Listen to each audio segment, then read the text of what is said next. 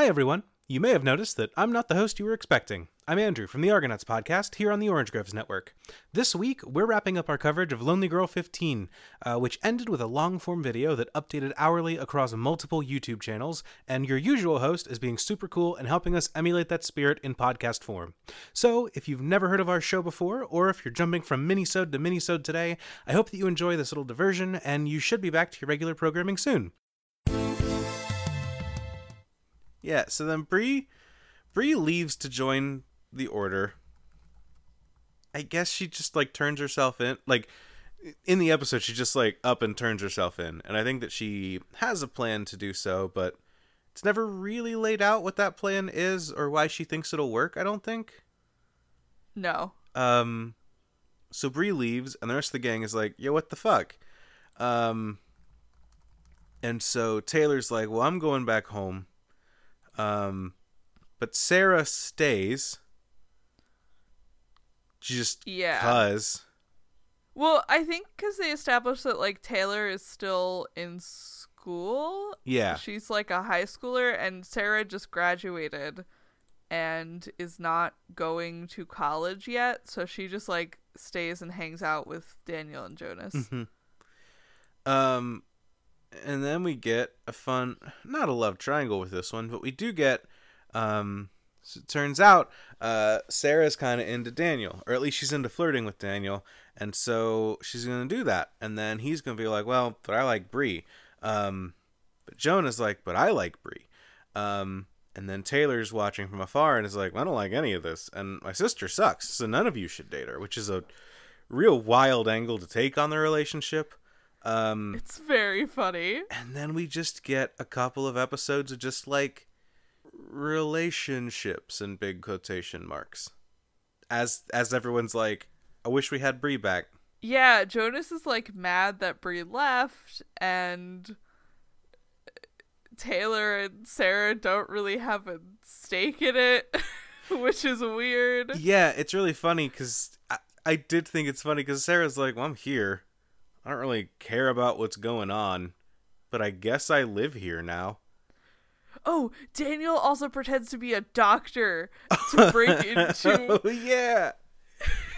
Which he does twice. That's his move. It never works. The first time he's like, yeah, I got thrown out because I took a donut from the nurse's station. And I was like, well, first of all, if you're a doctor, don't steal shit from the nurse's station. That seems pretty obvious to me.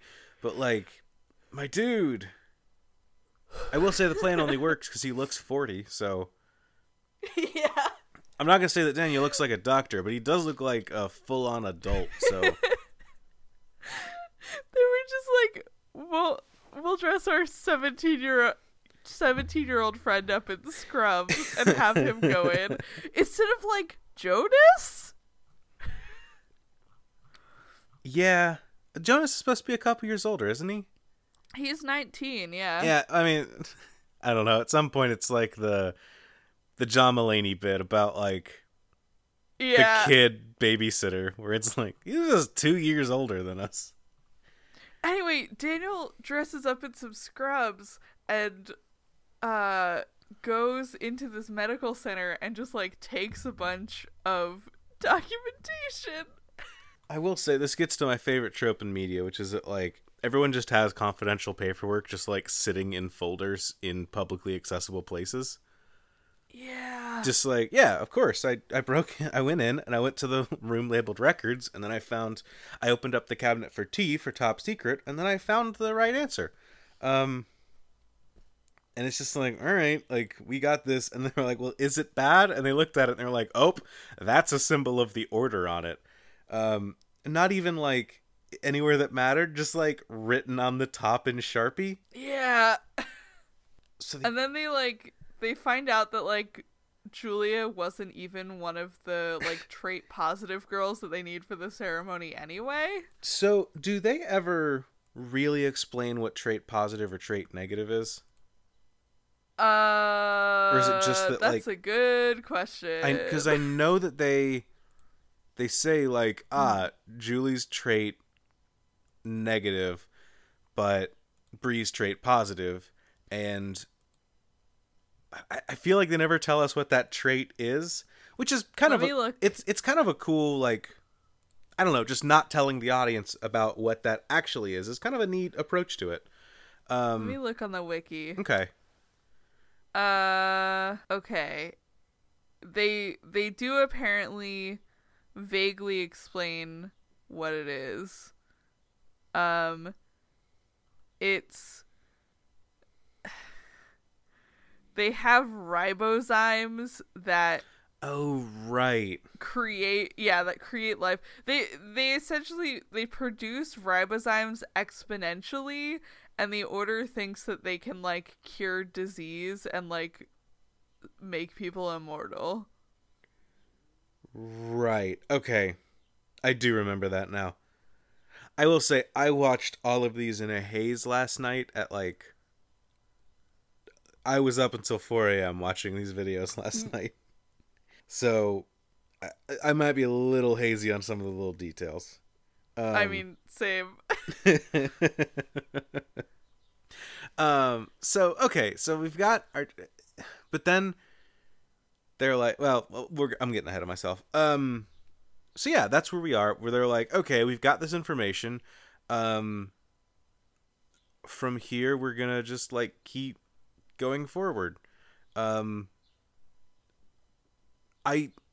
What do you think of Sarah as a character? And I guess let's get into Taylor too. I don't like Sarah as much as I like Taylor. That's kind of where I am. I appreciate the like.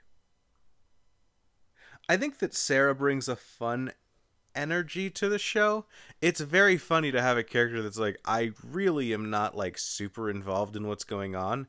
I'm not super deep into it. She kind of feels like an audience surrogate at first, but she's also just kind of a jerk. Do you want me to tell you some spoilers about Sarah since we're not going to watch seasons 2 and 3? I would love to hear some. Yes, absolutely.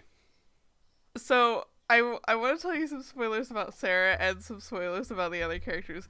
Anyway, in season 3, I think, you find out that the entire time Sarah has been working for the Order, and her dad is like an elder for the Order. Really?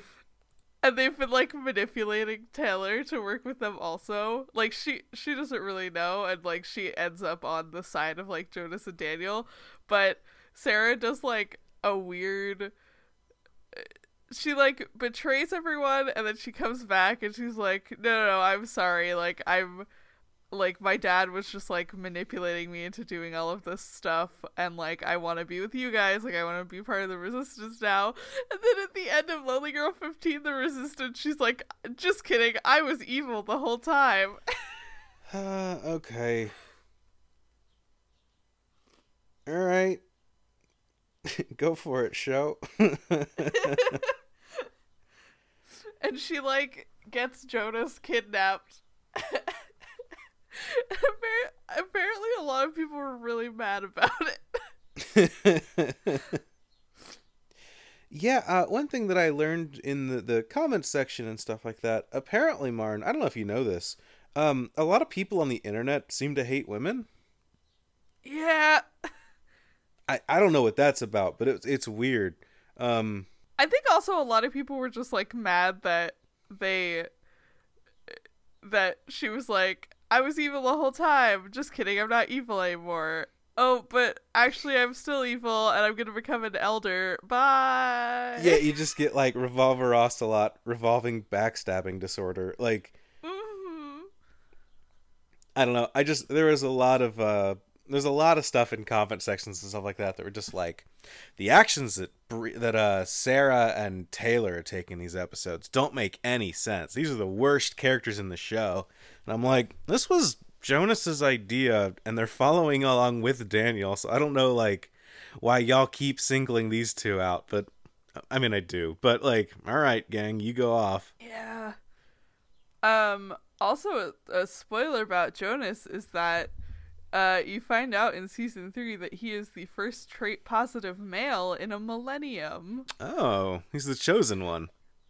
And then the Order tortures him and intends to use him to mate with trait-positive women to create trait-positive children. Hell yeah, we get super babies in the cult. Oh. Okay.